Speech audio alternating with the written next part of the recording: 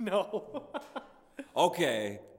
Wait, what are we talking about again? Wait. Pass the guac. You're not recording this, are you? Yes, I'm recording the shit. All right, well, This is witty banter. It's just No, back and forth so things. the topic today is going to be millennials. You guys, pass the guac. Yeah, pass the guac, millennials. Passing the guacamole. Hey. Passing the guac. Wait, when did guac become like the universal symbol for fucking millennials? Or like wealthy people? Is it because avocados cost a lot of money? Yeah, that's pretty much That's it. a good question. Or I wonder if it actually came into existence the same time cheddar became the euphemism for money. Right? Oh, Is that that just cheddar? I didn't blew think of my that. mind right now. Cheddar and guac? I don't know. I think Chelsea's right. I'm damn. That really blew my mind. Okay, whatever. Hello, what's up, Muggles? It's your boy V and Demo motherfucking Joe. Okay, we got Demo Joe, GOP Joe, no. Keeping It Real Steel Joe, Indiana Steel Joe. quite the Joe, introduction. who owns the garage. I also found out that Joe owns a pizza place. Wait, what? You don't own Joe's Pizza? No, that's a different Joe. He's not as nice as me. Well, we're just gonna say you own Joe's Pizza. Joe's Pizza, shout out. Local business owners in the first 2 minutes. Yeah. And Asmar, Chris Asmar, Chris acapella singing Asmar is hanging out with us in this amazing glass room of echoes and reverb. Shout out to that. And then we have a special guest. How Yo. special do you ask? Special like rubies and diamond special. We got Chelsey, Killer C, Chelsey Smooth. Yeah. Hi, How Chelsea. about vitamin C? Vitamin C. Because I'm always nutritious. Vitamins. I like when I think it's Always British here or for like food for thought. Australian people say vitamins. Vitamins. Vitamin C, that's what I am.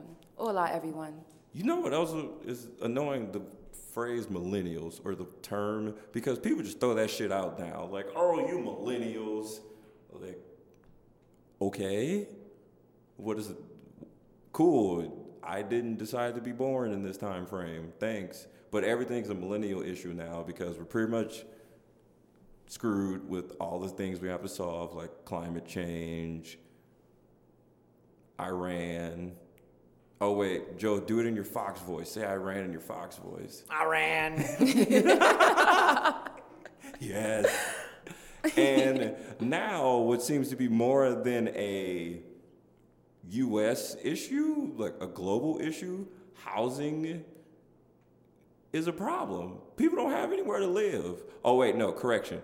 People can afford to live in most places because there seems like there is maybe enough housing, but it's like $10 million a day to live there. And seeing that we are the millennial generation and we're fucked. What y'all think? I always thought it was funny how every generation is always going to disparage the one that came before it, right? Like, we've been through this, we'll be through it again. We'll be trashing the next generation when we get old. That's just what it's like. But I will say there are some distinct differences with our housing issues compared to other generations as millennials. Okay, what's one of the distinct issues? I mean, for me, just to put in perspective, in order to afford a home in a actual growing, thriving economy, I have to move mostly to a city. If I stuck around in Indiana, I wouldn't really have much of a future, but I'd actually be able to get affordable housing. So I'm kind of stuck. Either I live in a place where I don't have a future, but I have cheap housing, or I move to a city, take a risk, get a good job if I can, but have to, pay exponentially more in rent than my parents do on a mortgage, which is kind of insane. Yeah, and then also, like, if you think about what the millennials had to face, similar to the baby boomer generation, we actually faced an economic crisis in 2008. that basically wiped out any prospective opportunities for us to accumulate wealth within the decade. And then now, especially for folks in California, they just do not earn enough or have enough saved up to actually rent a space that is close near where they work, or able to like purchase a home in their state or where they're from. So I think we do get a lot of flack as millennials, but I think that we definitely should get our earned respect, because we actually are facing a lot of turmoil, a lot of big ass issues. And we need to, and we're working it out though too. I feel like we're actually pulling up our bootstraps, or trying to go out and solve some of these major issues that are being caused. But I'm tired of getting the flack of being millennial. What about you guys? Okay, I'm the worst person to ask. Also, Mama, I know you don't like when I be cursing, but I'm gonna still be cursing right now. So fuck old people. I'm saying that right now because they mean as shit, and they pretty much fucked me. So I'm like, yo, like, what? Okay, what have old people done? I'm gonna say it right here, right now. Old people don't give a damn about us. Like George Bush don't like black people. Old people don't give a damn about young people. I'm sorry, I'm being rude. Anyhow, okay, how do you fix it then? Because if you don't make an app, you don't program or code, you don't do anything stupid on the internet, you're not seemingly making money, or at least like a livable wage, which is something that's like, okay, cool. Old folks or older folks, it's this thing where you hear a lot of like, oh, the participation generation, and you need help for everything, and kids are living with their parents until their mid-30s. Yes, because the options that many people have don't seem to be that level, or there just don't seem to be that many options to when you think about people having to, like, on their platform running for Senate or whatever it might be, we want to raise the minimum wage to $15. Like, the fuck? $15? You can work full time, and that probably, your rent is still going to take up more than half of your paycheck. So it's like, why not make the minimum wage $22 or some shit like that? But you hear a lot of the, oh, back in my day, those types of things, and it's like, that doesn't apply to today. Like, it just does not apply to today. When you see San Francisco, there was an article, I can't remember where it was. I saw it all over the internet. The internet is a thing for those who might not know what that is. It connects people to other people. So don't worry about it. It's here. But anyhow, they made the internet on the article, or the article was on the internet, and it said if you make $117,000 or less in San Francisco, you're living at or below the poverty line. Like $117,000 and you're fucking poor? It's crazy. That's insane. That shit's evil. Like that there's no reason for that. And you look at what's the acronym, Chelsey? I think you said it too. The not in my backyard. NIMBYs. Yes. You look at how a huge portion of today, or just, I guess you can say the quote unquote American dream, is owning a home, and that's seen as this way to accumulate wealth, weirdly, when to me it's like buying a home is it's an investment. That doesn't mean you're going to make money off of it, because we have recessions and housing market bubbles. So there's this weird thing to where that's seen as like the only way for someone to make money, as opposed to, I guess, creating something, yada, yada, yada. But there's never an account to renting and how renting's looked down upon in this country generally. Like, oh, you're renting? Like, why don't you put that towards a house? Because a house is a shit ton of stuff to deal with. Like, I know homeowners. You got to deal with all the maintenance with everything. Taxes. Property taxes, like this huge tax reform that we just had, to where seemingly no one really knows how that's going to affect people, especially homeowners. So that's why I say old people don't give a fuck, because they voting for shit that is directly impacting themselves and the generation, us, and others after them, and there's no real plan, or there's no real, like, this is how you can benefit from you. Like, when the IRS makes statements like, we don't really know how the new tax reform is going to impact people. That's scary as shit, because they are the number one source of revenue for the country, like $3 trillion, I think I last saw. So that's why it's like this really scary situation to me, because there seems to not be really much that's like attempting to address it, or address it in the manner in which I think it needs to be, because it's just so gigantic. Well, for me, I think the main problem is supply and demand.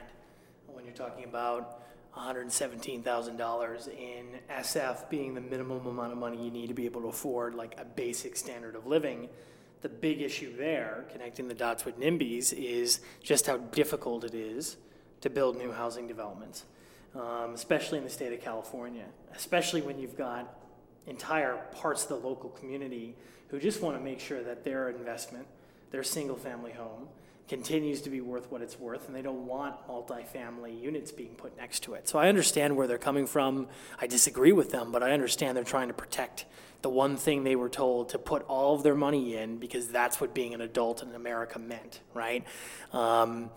So I don't agree with the assessment of fuck the old people. Fuck because, if you're going to fix this issue, you need them on your side, or you at least need to convince them that it's okay to let a neighborhood change, and have them be a part of that change if you can. And if you can't, you might need to really, try to work things out with them and respect some of their needs. The other thing I'll note too, Cam, it's like what I said before. When we get old, we're going to be bashing the crap out of whatever the next generation's called. I think it is Generation Z. I forget. What? We finished the alphabet? I think, yeah, we're gonna something. I forget what they're called. They're not really old enough yet to get their own name. But it's inevitable that 70-year-old Cam and Joe here will still be complaining about the next generation. No. That's just being human. But I'm not a human. I'm a wizard. Like, that's the whole point. Like, your boy V is, I keep telling people, when I do some like weird, wild shit, it's Lord V coming out. He just come out sometimes. I don't know when. It's like the Hulk and Bruce banner. I've told y'all this before. It's not when I'm angry. It just happens. It's like muggles start doing stupid shit. And then you say shit like, fuck old people. And then V pop back in like, nah, old people not that bad. But it's hard. It's a struggle. But I do my best to think that, like, I wouldn't be like that, only because of how much I fucking can't stand how most conversations with someone who is older or of the previous generation, that's so much of, like, their way of orienting around a conversation. Yeah, I think there's a couple approaches. I don't think there's one way to really address the housing crisis, or the lack of housing for millennials. I think that having a high enough wage could definitely address the problem. I think supply demand is also, more supply in the market can also address it. I think it's comprehensive, and I don't believe that there are enough people looking at it as a holistic solution to address a holistic problem, because there's a different number of ways why there's lack of housing on the market, why people aren't earning enough to actually to rent the apartments that are on the market, or to purchase homes that are on the market. I think that there's a lack of zoning laws, and especially in California, in terms of where to place new housing new houses on the market. And then of course there's people in the community who are also preventing these projects from happening. So I'm just looking for someone who can take a 1,000-foot view and look at the particular problem and provide a really comprehensive solution. That's what I'm more interested in learning about and hearing about. I think the wage thing is the most interesting to me, because I don't think it necessarily solves a majority of it. It might, but I think that's just a huge thing, just because that's the first thing you need, maybe, because looking at downtown LA, I was just randomly walking around, and then I just started thinking about the episode and I know we'll be talking about this. And I went into one of the buildings, and I just asked them what a studio costs, and they were $2,500. And I did everything in my power not to like make a face or be like, what the fuck? Like, are you serious right now? Like, I'm in downtown LA. Yes, it's getting better. It still smells like piss. Like, Wait, it's $2,500? Yeah, What's the for a square footage on? studio. For a studio? Yeah, I'm like, I don't like, what? Oh my God. And I didn't even like ask to see it because I was just like, I already know this is going to upset me. Like, this is just already going to be horrible. So that's where I think my first step is to look at just the income people are able to generate just from their job. Because it breaks my heart that like read studies about today, I think it was upwards like 63% of someone's paycheck goes to rent. Yep. I'm like, damn, you can't like you're working just to pay rent. Like you can't actually do anything else. Or you can probably do some stuff, not saying that like you gotta be like balling out every weekend, but that sucks to where you're making this conscious decision like every paycheck to know like I can't do some fun shit because if I do that, I'm not gonna be able to pay rent. And it just seems that that's like a good starting point because I also just think just getting people out of poverty is a huge thing, especially just looking at, okay, someone making damn near 125 grand is considered in poverty. Like, that's scary as shit to me. I'm curious. So what do you guys think about rent control? Because you know that's currently on the ballot in California to repeal the Costa-Hawkins Act. So to allow like local municipalities to actually pass rent control laws in their cities. How do you guys feel about that?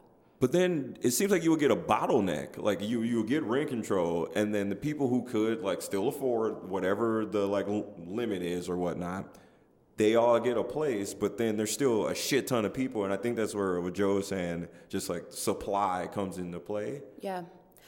I'm actually kind of excited for it because I think that it provides some type of stopgap, especially for those middle-income families. So I know, like in Inglewood, for example, they do not have rent control, and rent was increasing like 20% every year. Holy shit! Can you imagine? So it's like $200, $300 increasing on you. Like especially as you just stated, wages are not increasing that quickly, so it makes it that much more unattainable to actually have a roof over your head. So I feel like it's not. I don't think it's like the ultimate solution, right? Like that. I think it's part of the holistic solution to addressing housing. Like a short-term solution, something in the that'll do meantime. Something. Yeah, right? I mean, for me, the way I view it is I keep going back to supply because if you just have more housing, you're going to be able to provide more rent-controlled units. You're going to be able to provide housing at a lower cost.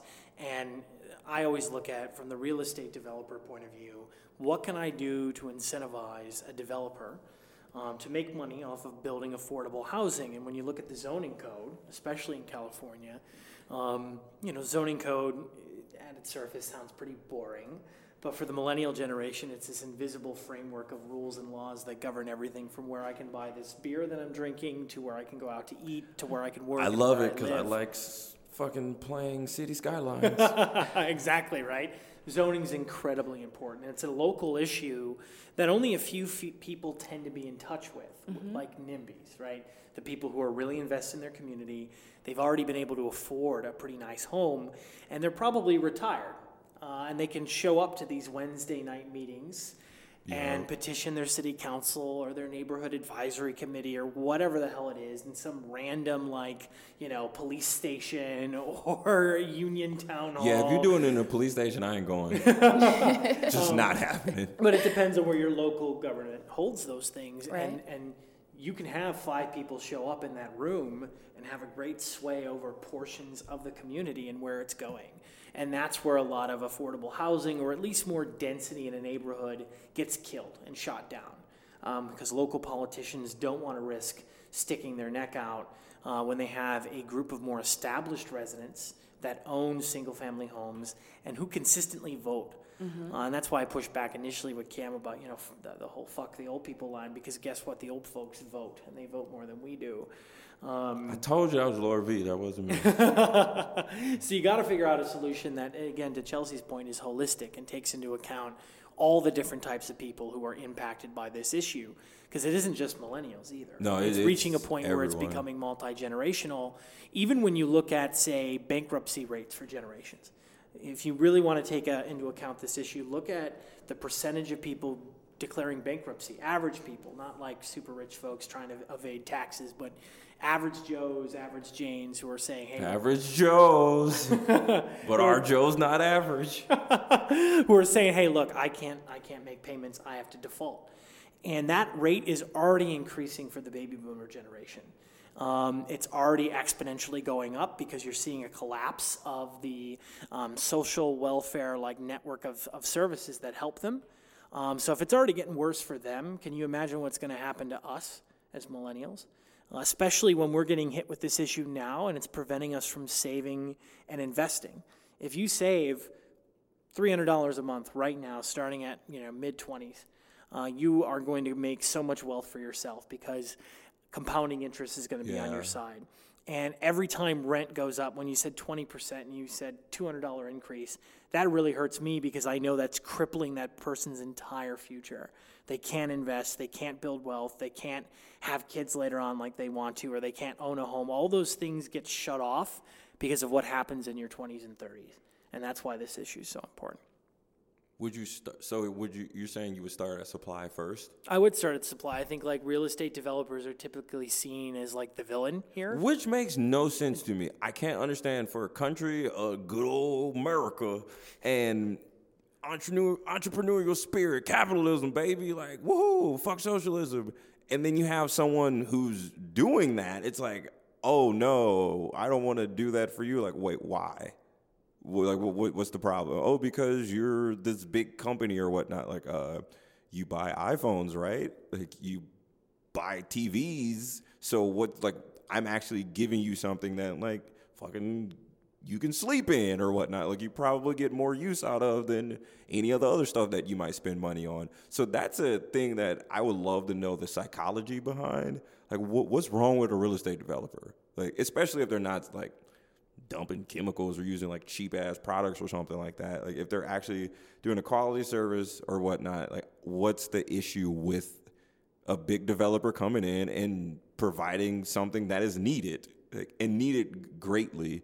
So that's probably the most interesting part of it to me, outside of the whole, was it NIMBYs? What's the opposite of that? YIMBY? Yes, in my back. Oh, 10 points. Let's go. Wakanda forever. We did it. So one thing in terms of like what is preventing the developers from actually like put together these projects is that they definitely want to kind of skirt the CEQA laws. So a lot of the Environmental Quality Act laws that California has put into place, because you do have to survey the land. You need to make sure it's not impacting any ecosystems in that area. And typically, if they're trying to fast track these projects, they'll have to like basically not, heed to that particular act. So that is causing a lot of contention and a lot of challenges for developers. And then also, I think that some of these developers also too want to ensure that they are getting a return on their investment. So when we look at like what does it look like to offer more rent control properties in California or in these states, they often do not support those types of policies. Not all, I'm not speaking for all, but I'm just saying that if you think about it, it's working against their best interest, right? So is it really though? Like if I instead of building a 4-story complex with 40 units, and I charge what I can go to like $2,500 or some shit like that. And if you look at downtown, the vacancy rate, I checked this is August, so that was early July. I looked at it. It was at like 62%. So it's like you're losing a shit ton of money right now because it's so expensive. So if I can build now this 12-story place with say 1,000 units and it's rent controlled, like I have a higher chance or percentage of having a full occupancy rate. What is super dope, though, there are some developers who are actually like challenging that school of thought, so they're basically tearing down these buildings, and residents who were originally living there that were under rent control, they're allowing them to return back to the building at the same rent rate that they were previously paying, which is super dope, right? That's really and then they're able amazing to kind of sell the rest of the units at market price. So there are, again, I'm not speaking for all developers, but there are some like that have a certain school of thought. I think that's really cool. And then there's others who are challenging that school of thought and just like, you know what, we need to make sure that we're offering more units to the market. And they're really trying to take the lead on that. So I think that's it's really, cool. really cool. Yeah. Yeah, my whole philosophy is how do you make it profitable to build affordable housing? 'Cause Yeah. if it's not profitable, you're always going to have real estate developers trying to work in their best interest to Chelsea's point, skirting the law, whether it's an environmental regulation, a random rent control violation, whatever it is, they're going to find a way around it. So how do I take that self-interest and guide it towards what is the common good? Let which is Trump more do supply. it. Bring the government in. Let's do this. Hey, look it. He told me he was gonna give everybody Medicare, and it was gonna be like fucking amazing. Like your health care was gonna be great. So I mean, shit. If it's he know how to, amazing, he knows.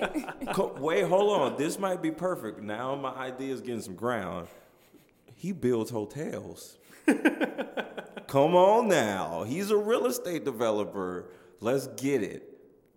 And like is the good old America's building it. So if we let him do what he do, and he's supposed to be the best at this and make the best buildings, I'm with it. If it's gonna be affordable, it's not gonna be crazy, just stupid. Like I'm okay. Fuck it. I'll take it. Like what's wrong with that? Well, I think a more practical solution. I kind of I get a little worried whenever we mention Trump and solving something. But my approach here also is not only is this a supply problem, but it's the fact that housing and cars are so tightly connected. So one of the easiest ways to increase the price per unit in an apartment is if you have to build underground parking or any form of parking. Yeah. So if you look at it so much for that. purely from a numeric standpoint, underground parking per parking spot ranges between, it's been a while since I looked at this. It's probably higher than it was when I was dealing with this stuff. Spreadsheet Joe in DC, probably has a spreadsheet of this right now. Very funny, very funny. No spreadsheet for this, hence why I'm spacing on the number. But in DC, when I was like really involved in local stuff, underground parking could cost 30 to 50 grand per parking spot, if not higher than that. Wait. You said 30 to 50 grand? Like actually, but think about it. You have to excavate property. You have to hire a bunch of folks to take the dirt out of the big hole that you're digging. It's underground parking. And if you're trying to buy more land to have an actual parking lot literally next to your building, like imagine trying to do that in LA. Oh my God. Like that's insanely expensive. So when you have to tie units to parking and provide one parking spot per unit, or I'm a complete asshole. I live in an apartment where I have 2 parking spots. Hey. And I see you the problem right there. And I only use one. Problem. I only use guilty. one. We so figured it out. the other one sits unused the entire time, and I feel terrible. But in my defense, I'm in the valley. You put I'm in the valley. Tupperware in there in that parking spot. So I feel horrible, and I know that greatly increases the cost of that unit, but I also live in the valley where parking is really easy. But think about parking in downtown LA or in any urban area that's very If dense. you have 2 parking spots in downtown LA, like That's you're insane. a drug dealer. So one of the issues I ran into in DC a lot with like local developments was when a developer tried to build lower cost units without any parking. So then they didn't have to pay for underground parking. They didn't have to provide a paved lot next to their units. That saves them a ton of money, and then they don't actually have to pass that cost on to their tenants. A paved lot? So they just like left some dirt there and just put some cones? But there was no parking. Like it was just a tower that was just like, look, like if you live here, you're gonna have to like use multimodal transportation, bike share, zip car, whatever, and we'll pass off the savings to you. And it meant a lot of like resistance from the local community because NIMBYs were like, well, of course everyone has a car, and they're going to bring their cars and they're going to take our public parking spots and ruin the quality of life in this neighborhood. So the developer had to push back and forth just to get this thing built because they were trying to do the right thing and not include parking, keep costs lower, and attract millennials who are less likely to own a car. Like, we're one of the first generations to kind of reject the notion that car ownership is a key part of being, like, American or whatever, right? Can't believe y'all. People don't, we don't view it as much as other generations have as a part of, like, being a grown-up or becoming an adult. And then what do you think if you massively improve public transportation, do you think that would aid? Because there's less cars, cool, great for the environment, I'm all for that. And then now just taking that thought with not having to make parking be a part of it. No, I think it would like improve, or it can make a massive impact on housing in any condensed city, right? Yeah. One, you're creating more of like a more walkable city, which is great. You're reducing the unused land for parking and be able to like retrofit that into something that's more useful, maybe like a park or whatever. Two, I think that residents of a city are able to kind of venture out in other parts of the city. So they're not congregating in one particular location. They can come from afar into the city through a more reliable public transportation service. So I think it's a great idea. And I think it should be a part of the multifaceted approach. Yeah. Well, on top of that, like Cam, think about it, like your Volvo, right? When we pulled out all your stuff to do the podcast, like it's been sitting in that parking lot for, what, if you got in the office at you like got 9? like at least 9-10 hours. Yeah, you're going to drive home, maybe spend an hour tops commuting home if and traffic is sitting bad. there. It's going to sit there overnight. So a car over its lifetime of ownership, let's say 8 years of ownership for a car, it spends at least maybe 90 to 95% of that entire lifetime parked. Being used. Yeah. Not being used. And it's a massive drain on resources. And in the future, if you combine this with the fact that car automation is becoming more and more of a thing and millennials are buying cars less, it's a massive opening to rethink the way we structure housing and restructure cities, and we should take advantage of it. And we're also thinking about the mobile share market. I totally fucked that up. Uber, Lyft, right? That's also in the market as well, which is great. Card ride share. There you go. But to be honest, though, if I have to speak for my own interest, like I am an Angelino, I am very much tied to my car. So that's going to be a hard one for me to let go personally. However, if the city definitely like tries to improve the entire experience of using public transportation, I'm all for it. If you gave me the ability to just like, cool, I'm getting off work or whatnot, and I can either ride share, hella like, oh, cool, Lyft, Uber, whichever one, come pick me up, or that I know that there's a reliable expo line or bus route, like I'm all for that. I'm cool. I only use my car because I love having the ability, like I want to leave. And it's like, cool, I'm out. Like I can leave then. But if you gave me that option to be like, I know I can just walk outside and be like, okay, there's a way for me to get home without waiting 45 minutes for the next bus or however long for the next train. That would drastically change how I just like approach 100%. everything. 100%. We need a bullet train. We need Elon Musk to make that happen. Nah, I want Elon to do it. Why? Me and Elon, we're not having the best relationship right now. Elon on bullshit. Elon's bullshitting so hard. He sent a car in space. How can you say he's on some bullshit? I mean, cool, neat.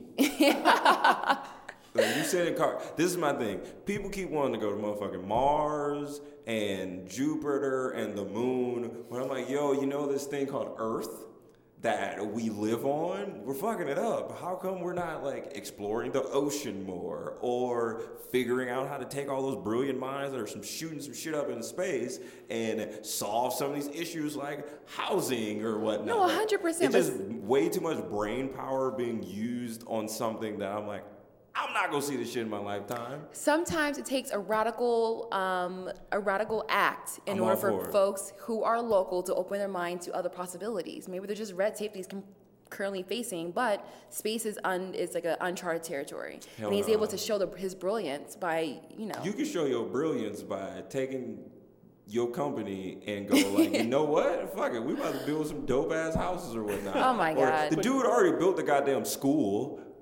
Like there's a school on SpaceX lot, like their headquarters is like a school for the like employees' kids or whatnot. Oh, that's and pretty like dope. his children go there and all. Like there's a really really amazing Ars Technica. They do a really good article on there. I believe that's the website that do it. But I just hate how so many things that are still so dependent on someone just kind of going like, fuck it, like let me just do some wild shit. But it's like I'm all for that. NASA.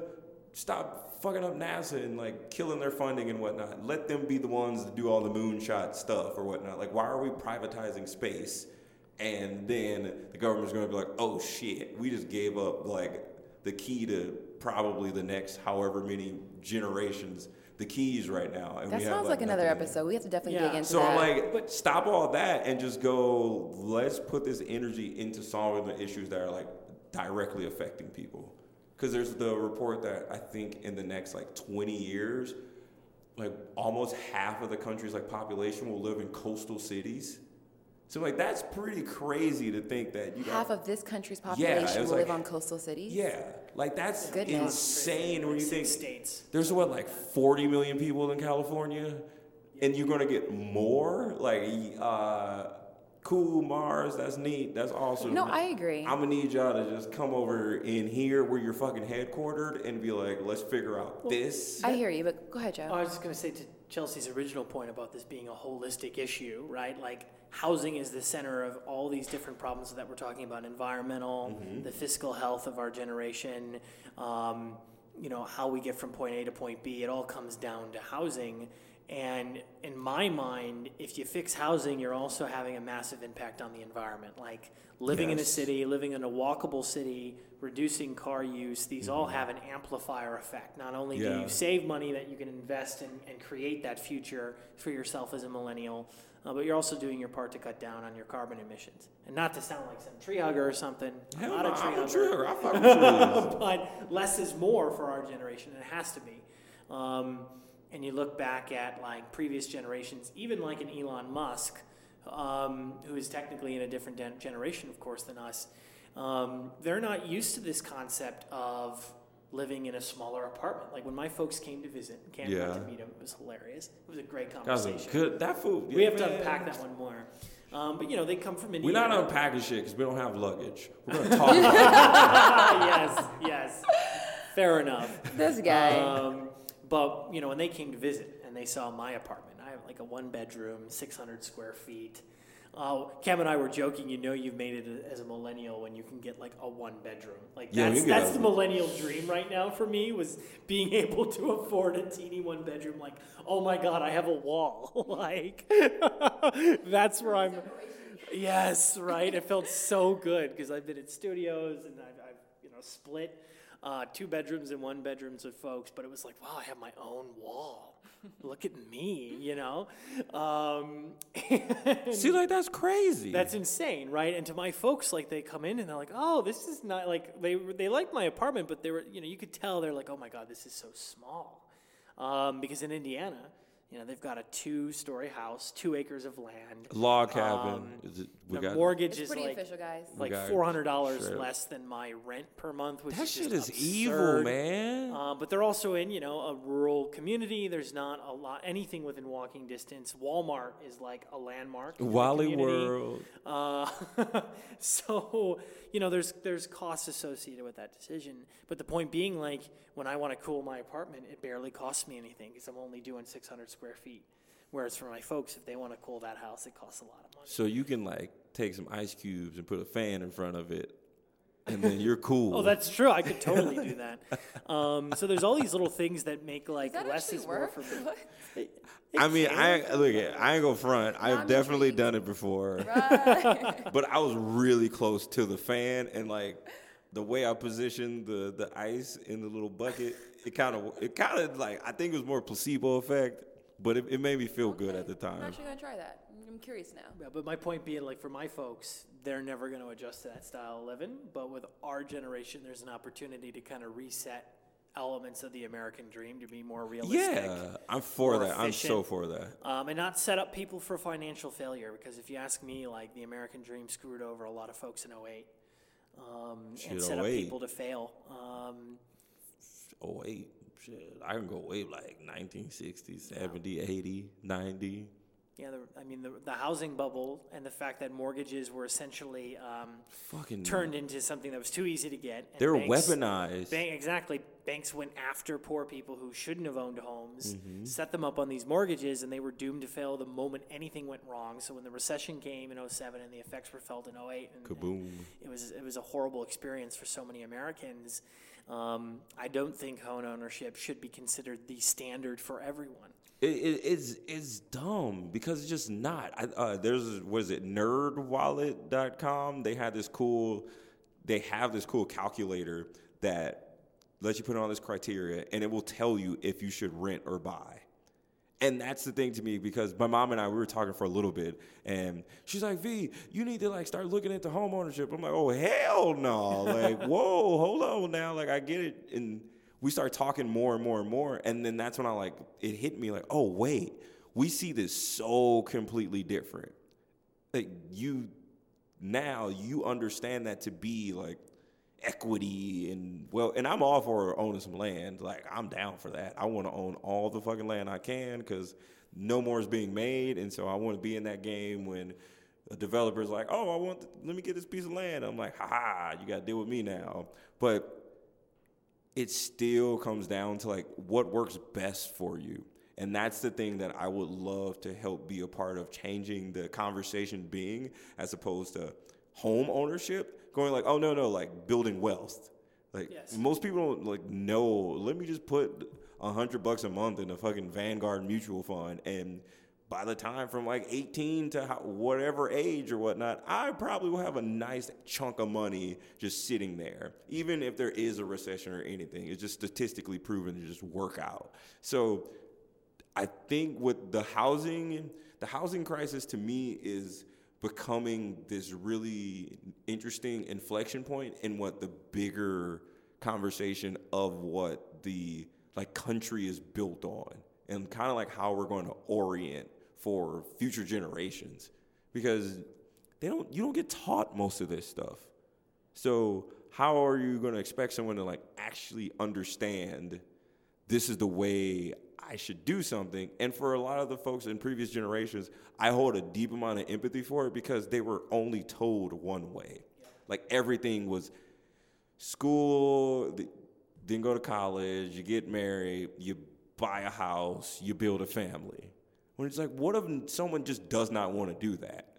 They're, like, ostracized or whatnot. So I think that's something that the housing crisis, to me, is making come up more and more and more. Just the folks in our generation is the first to really deal with it and deal with most of these issues, to where it's like, oh, wait, no, I don't want that for me. If I want to rent for the rest of my life, I can just rent. And the money I save on property taxes and repairs and maintenance and whatnot, I can take that and invest it if I want to. Or I can bullshit it off if I want to. And that's what I'm starting to realize more and more and more from the older generations, is just that there's, like, this, I think the divide between the older generations and our generation and the generations after us is much larger than previously, than other ones. And I think mostly because of the internet and technology. Yeah, I think for me, I think what we're saying here is that, like, we understand that housing is a fundamental right for us to kind of have a roof over our heads and have a decent quality of life, and be able to have discretionary income so we can enjoy the best of life, right?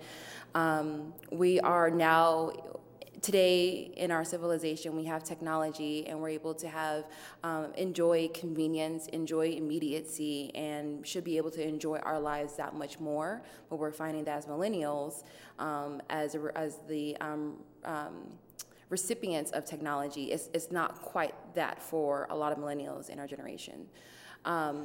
Which is why I kind of go back to bringing up Elon Musk, like the bullet train, right? Like, I think that it's really emblematic of, like, this individual who understands that, sees what the future is for our generation, and is willing to try radical things, shake things up in order to kind of change the status quo, because it's just not working, and it's not working for everyone. And so, I mean, I was saying, if, I was being sarcastic, but, like, the fact that he was able to send a car into space just shows people, like, what is possible. Allow me to, like, simply just create a bullet train in our communities and make it, be able to make the commute or travel that much more shorter, for us to be more connected, for us to have it, to experience the convenience, for us to, a whole bunch of possibilities open up when you just step outside the box and we change the status quo. Oh, Demo Joe knows about boxes. So like that's what I think we're all saying here, right? Like we all understand that like, you know, housing unlocks other opportunities, and if it's the fact that it's being hindered for our generation is kind of scary. Like we don't know how that's going to impact it's us like legit concerning. Decades from now. To where you have to like figure out the right month to look for an apartment because you're like, yo, like, all right, holiday time, people might not be looking, so let me start looking for one then. And then maybe like a landlord will be more open to it. Or even just thinking about kind of like what you were saying, just using Elon Musk as an example. I'm all for a bullet train. Hyperloop, I'm like, yo, that shit gonna take forever. And then it makes me think of what you were saying, Joe, about zoning. Like, the amount, we've been in California, they've been talking about a bullet train for at least 20 years that I can think of. Like, and I'm like, God damn, like, have we broken ground on like any piece of this at all? And it just made me think, like we were saying, like zoning. And then I'm definitely for looking at the environment and seeing how it would impact others. But if you give me a train that will get me to San Francisco in 45 minutes, I'm like, you just opened up a huge just pool of opportunity and access for people, because that's something they normally wouldn't have. So now you don't have to pay these fucking insanely high San Francisco rent prices, and you can live in some stupid place or like wherever you want to go. Like, I'm all for that. That's why I think public transportation will be a huge just like door opener for a lot of this stuff. Well, yeah, and it's so tough to fund. I mean, right now you look at, say, the New York City infrastructure. Their metro system is falling apart. In D.C., it used to be a great example of a well-funded, well-oiled machine. I used to take it every day when I lived in D.C., and I'd get on that train. I was always shocked how well-run it was. But right when I was about to leave the city, that's when things started to crumble. They hadn't made real infrastructure upgrades for decades in some cases. See, I think we just figured out why you demo Joe. You leave D.C. and then the damn subway and public transportation goes to shit. That must be it. I had good timing. I had good timing. But the problem with public infrastructure, right, or public transportation infrastructure is it looks like such a huge cost, right? When you're talking about paving a road or anything like that, it's never that much of a cost initially. The costs are spread out over years, and it's never focused in one place. But if you want to build a new metro line or even a new metro stop here in LA, you have to dig underground. You have to actually create the tunnel. You need to then layer it with cement. And you earthquake stuff you got to deal with. There's all kinds of stuff that you have to deal with to get something done. And it requires all kinds of permitting, all kinds of zoning, and it costs millions of dollars, and you got to do all these public hearings, and all these people can line up and cripple the process at any point in time. Whereas building a new road or paving a road or investing in upgrading a highway, no one really stops that. It's easier to do, and the federal government also happens to give quite a few incentives. A great example is the highway system is heavily invested in from the federal government. So you've got this huge pot of money that's already earmarked for every state to be spent on roads, and it probably dwarfs public transportation. And we still got potholes every fucking where here. True. But one other thing to note about, just going back into housing in general, that concerns me the most is housing was built for like buying a home, kind of going through that assembly line story Cam was telling before. You grow up, you go to school, you get a job, you get a house, you get married, kids, et cetera, et cetera. That system worked great when, like, my dad's been at U.S. Steel for 20 plus years. He's going to work there. Shout out to Papa Joe. Like, one job, one retirement. We're going to probably have to relearn our skills. We're going to start in tech. We're going to learn things here, and then we're going to have to jump to something else. Well, what the fuck you mean? I'm done. It's a wrap. Well, for us, we also have to worry about automation. So a lot of millennials are going to have to change their careers in the next 10 to 20 years because a lot of jobs will be automated. So that'll make owning a home even harder because you might have to learn an entire new skill set, move to an entire new city. Buying one place and staying there for 30 years just doesn't cut it in the 21st century. Joe, we got podcasts. We rich. Come on now. We're problem, done. One more final nail in the coffin for owning a home and living in one place for forever is also climate change. I mean, I feel really sorry for folks who have invested millions of dollars in like beautiful oceanfront property Florida? in Miami. Ooh. Miami's already struggling to keep the water back. Can you imagine how difficult that problem is going to be in 20 to 30 years, if not shorter? So there's a whole variety of things that are going to push people in a direction of having to move multiple times in their life, having to restructure the way they make a living, and having to change their entire habits based on the climate and what city they live in. I can't say the millennials, out of any other generation, are the most adaptable, right? Like I imagine like completely all of these, agree. Yes. I all these completely changes agree. that have occurred just in my lifetime, and I'm not even that. Because one minute we use I know. Snapchat, and then now we on Instagram stories. So like, there ain't no beat. Like, come on now, throw it at me. Throw it at, like people. Oh, y'all so whiny and weak. I'm like, fool, you know I had to change what app I post on. Like, get Still at go to me. their operating system. Yeah, Who does like that? the UI is different now. Snapchat fucked it up. Like, these are real life changes that people dealing with. Exactly. Give us our due props. If nothing else, when folks listen to this podcast, they need to know that millennials are We're adaptable. adaptable, man. Like Give Catwoman. us our credit. Anne Hathaway said in The Dark Knight Rises, I'm adaptable. Gotcha. Y'all didn't know that. Movie facts. What was that? She said that. I can't confirm nor deny. I'm though. confused. I know she said it because I watch those movies once a month, the whole trilogy.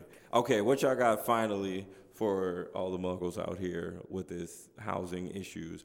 Okay, this is the final question. What would be the first thing you would do if you can control it? What would be the first thing you can do to impact housing? Oh, for me, it's adjusting the zoning code to make it more profitable to build affordable housing. A real estate developer could only make a return if they build a luxury apartment building in some parts of the country. True. So how do I change the code to just let people's self-interest guide them in the best direction of what needs to be done? I'm not going to fight greed. I'm going to leverage it to get more homes built that are more Because affordable. greed is good. Gordon Greed is Gekko. great. Visible hand, Adam Smith. So Even though the whole market thing ain't that true, but yeah. that's a whole other topic. What for you us. got, vitamin C? Man, I have. So one thing I wanted to mention was there is a bill that's being considered at the federal level, and basically it's allowing renters to write off their rent income. Oh, What? Right, so it's like a tax write-off for What is renters. the name of this fucking bill? Because I'm going to support the And shit it's out like of it. those type of creative bills are being considered is what I think we need most, right? So it's in addition to providing more houses on the market, in addition to rethinking the public transportation for a city to make it more walkable, but like it's all about passing really smart policy to kind of help folks immediacy now. So I think I'm gonna leave You off just that. blew my Yeah, damn you mind. get a ton of money back for buying a home, but you don't get shit for rent. I'm like, Exactly. fuck a house now. I'm about to get Just my... creative solutions, just creative solutions like Man, that. all I want is a loft. That's all I We need to want. figure out who's supporting that bill. What's Oh, the, yeah, what's we the about to start Our girl doing representative? Kamala Harris is ads. actually the one who Oh. presented it in the Senate. So who Man, knows? Kamala, however you want me to pronounce it, I got your back on this one. Like, I don't be giving. I only vote like really. I ain't gonna lie. I only vote for minorities. So Oh, that's pretty much that. But shit, I got your back. You throw one of these out. You give me a hey. You can write this rent off. I don't give a damn what you stand for after that. Like, we can figure it out. We can have a conversation. But that one, shit. you wouldn't vote for me, Cam? Hell no. If that is not on your platform, it's a wrap. Oh, Like, no, the minority point. So if it was... oh no, but if you gave me that, that's what I said. If you Oh, I gave get me it. that, Okay, if you gotcha, put that gotcha. on the platform, if you led with like, you know what, I'm gonna let you write off your rent. I'm like, you know, this is a great person right here. This is a great man. Like, he's going to do things for America, and we might want to all look at it very, very closely.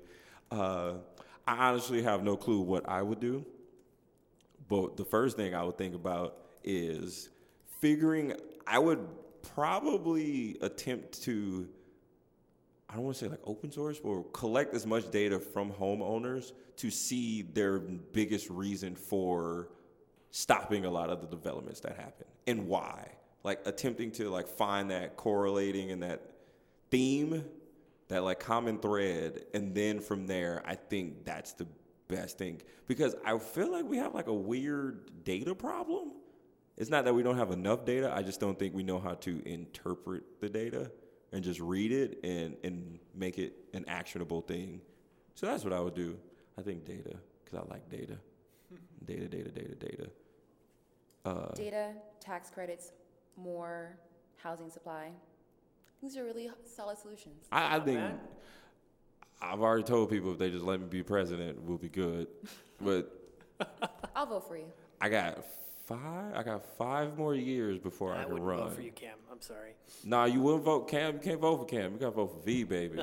President V, when he get in sounds there. terrifying. Isn't he your bad side? No, Lord V that's who you gotta watch out for. Oh. See, Lord V would come out when like it's time that's to kind go. of deceiving. Your bad side and your good side sound the same. No, they don't. It's a whole nother name in front of the bad side.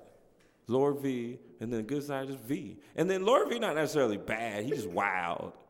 Like, you know how Trump be like, Rocket Man, my button's bigger than your button, and it works. Like, mine would be more like, press the motherfucking button, y'all. Like, turn the key. We gonna show him that we really mean business. Ooh, I don't know if I want this being. Yeah, this V sounds. I'm just saying that's the thing. He only will come out by then. I'll have him more in check. And then I'll have people around me that'll like keep me like, yo, we can't really just be bombing motherfuckers like that. And I'm like, all right, cool. And then all people really gotta do is just bring my mama around and be like, oh shit. Like, All right.